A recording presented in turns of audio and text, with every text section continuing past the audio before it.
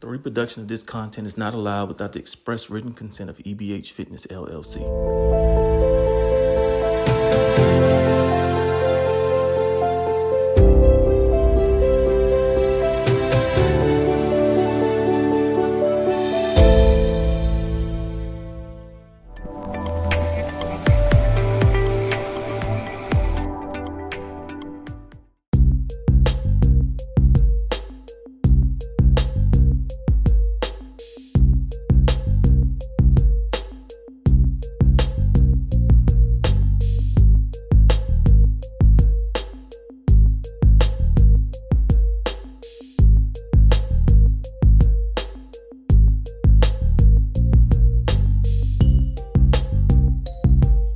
Dr. Timothy Hoover, and we're taking it to the house. I'm going solo for the time being, waiting on our co-host to join us, but you know how it is in this day and age.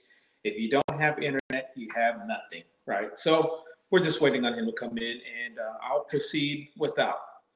My first take, we need to congratulate the NCAA men and women. So last week we had the championships, and so the UConn men and the LSU women. Salute. Congratulations. You guys did the doggone thing. And so right now for the next year, you can be called champions.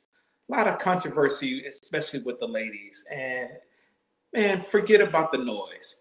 Women and athletes are going to talk. You're going to talk. So leave that alone. Can't we just appreciate and enjoy the game? There's going to be back and forth banter. There's going to be some talking, you know, people are going to be talking at the side of their neck. That's okay. That's all in competition. As long as we're not vulgar, violent, you know, or really disrupting the game itself.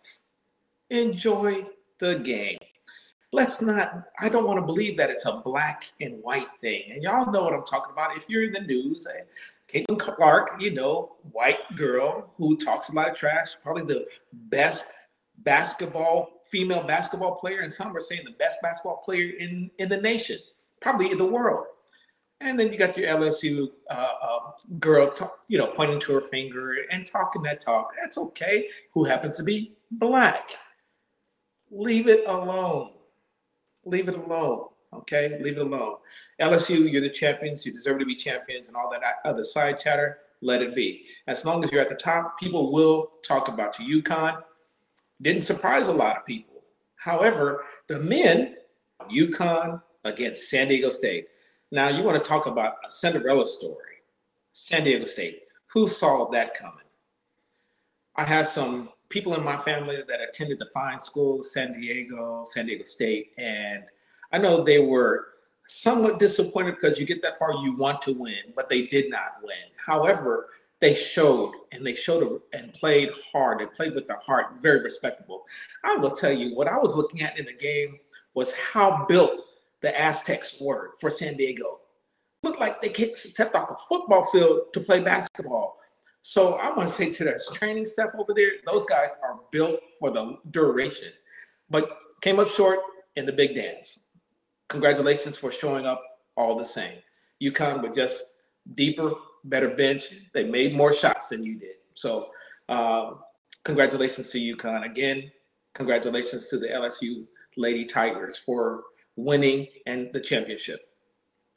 I want to cut to the Masters just for a little bit because I'm not a golf head. I'm not a golf head like that. I only tune in for Tiger, and that's about it. So Saturday, Sunday, I'm looking for him with his traditional red on and going up the 18th green and getting ready to tip the crowd because he's going to win. But on this Masters, it wasn't Tiger.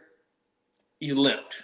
On Saturday, Sunday, you made the cut. Thank goodness you made the cut, but you may as well not have. Maybe took a spot from somebody else. I don't know how it all works. I hate seeing my professionals, my stars, limp through the last part of their career. And that's what you're doing. So you're still feeling the effects of the car accident, which happened a couple of years ago. Unfortunately, 18 holes for 4 days especially the masters, the hills, the terrain, and the drive, the torque that you put on your body, your ankle, your legs. Wow, you're asking a lot. But what I will say, because of the medicine and the science behind everything and your recovery, and you did not lose your leg, wow, it is remarkable. So who am I to say you can't play, you shouldn't play? It's hard to see. It's at the same time, you're remarkable to see you playing the game that you love, what you brought so much attention to. And so I salute you for giving it the try, but I just, you're that guy when it comes to golfing. You're that guy, you're elite status. I just hate seeing you.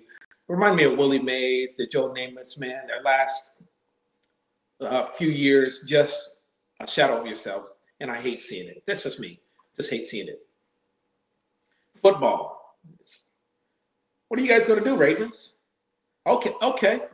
You signed OBJ, but you still don't have a quarterback right now. On this show, we talked about Lamar Jackson as the QB. You guys should have signed years ago. It should not have gone this far, but you still don't have a quarterback signed. The whole offense is geared around Lamar. You get OBJ, the assumption is Lamar's going to be there. They would have he would not have signed OBJ if Lamar wasn't going to be the quarterback. That's an assumption.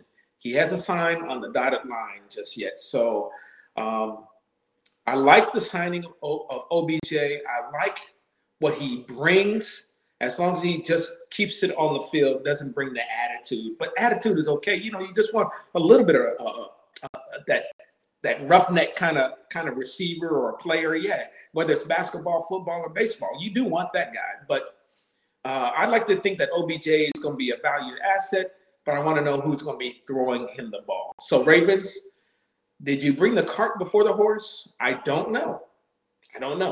Sign Lamar.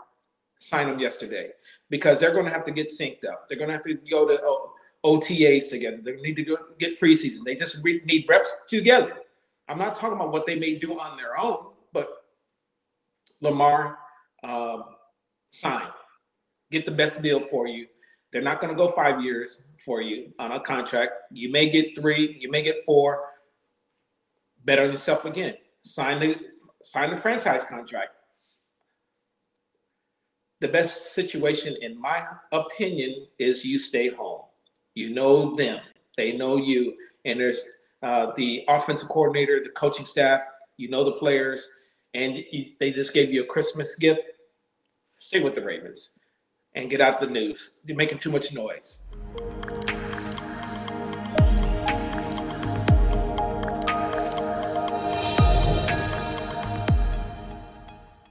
I love this time of the year because my favorite sport is the NBA, and we're in the playoffs right now, the play-in games. Okay, so tonight we got Miami against Atlanta for the 7th, 8th seed, playing for the 7th seed in the Eastern Conference. Excuse me.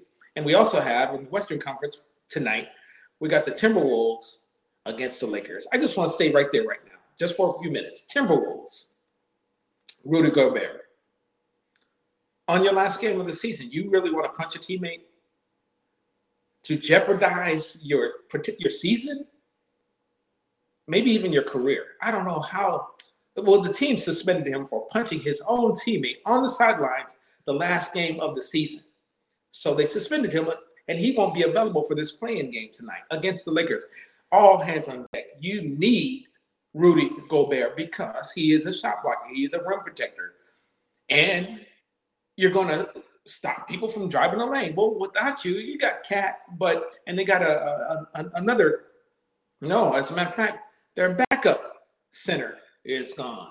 And then you got a wing player, McDaniels, who punched the wall because he got his foul, and he breaks his hand. So the Timberwolves, I said earlier, the Lakers will play whoever, you play whoever's in front of you. The Lakers are going to play the Timberwolves, and they're not fully assembled.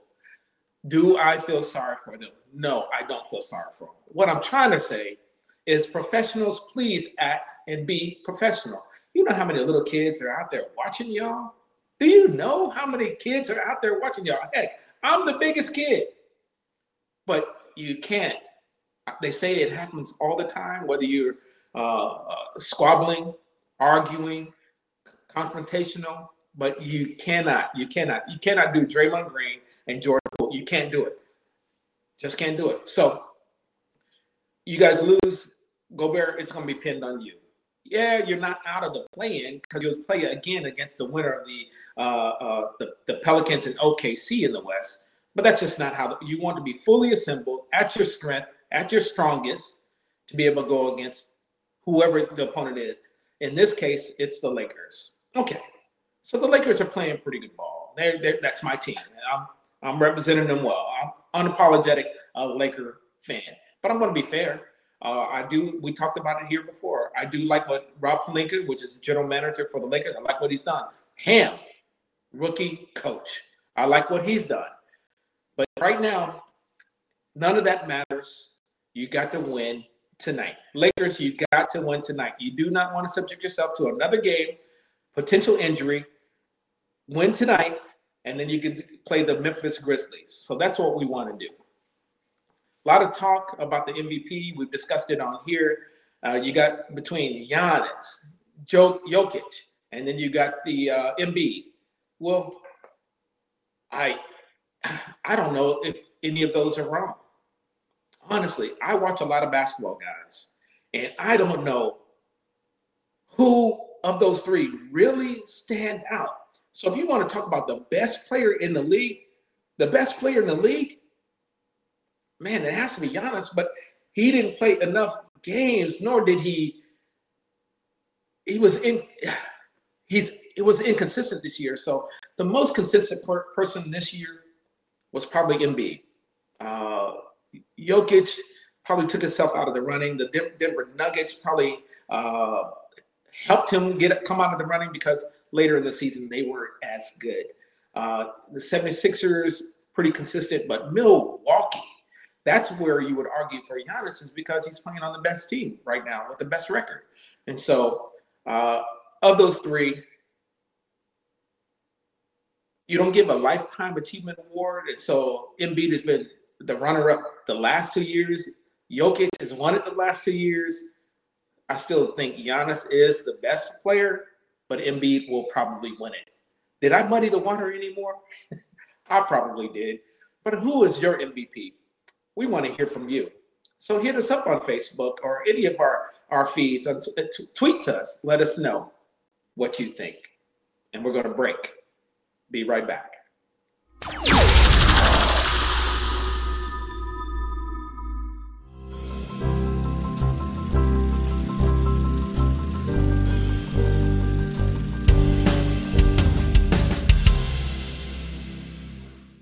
We're going to stay in the NBA because I had a couple questions. Now, a lot of in the West, the Western Conference I'm talking about, the Dubs, man, really had a tough year, especially on the road.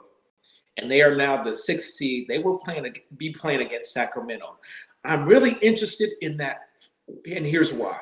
Mike Brown was last year on the Dubs sideline. Now he's the head coach of the Sacramento Kings. So that is going to be interesting because I think, well, you need to know who Mike Brown was. He was the defensive coordinator. He was a defensive coach for the reigning champs. Now he's the coach for the Kings, who can't play defense. And he's going to be able to tell their players how to play against the Dubs. Okay, we're talking about the Golden State Warriors. So I'm going to be really interested in that matchup. I'm going to watch all the games, but I'm interested in that matchup for that storyline. The old coach against his old team, against a team, the Kings, who are third in the West. Nobody saw that coming. Who are respectable, playing offense out of their mind, but don't play a lick of defense. And for all that hard work this year, you get a chance to play the first round against the Golden State Warriors. Interesting. So is it a road game, which again, on the road, the Dubs haven't done very well. The Warriors haven't done very well all season long. But heck, you're only going to Sacramento. What is that, 45-minute bus ride? What is that? But it's still the old days, the Arco Arena. Man, those fans were crazy. You can YouTube it. Look back on those Lakers and Sacramento King games. Man, the cowbell's ringing.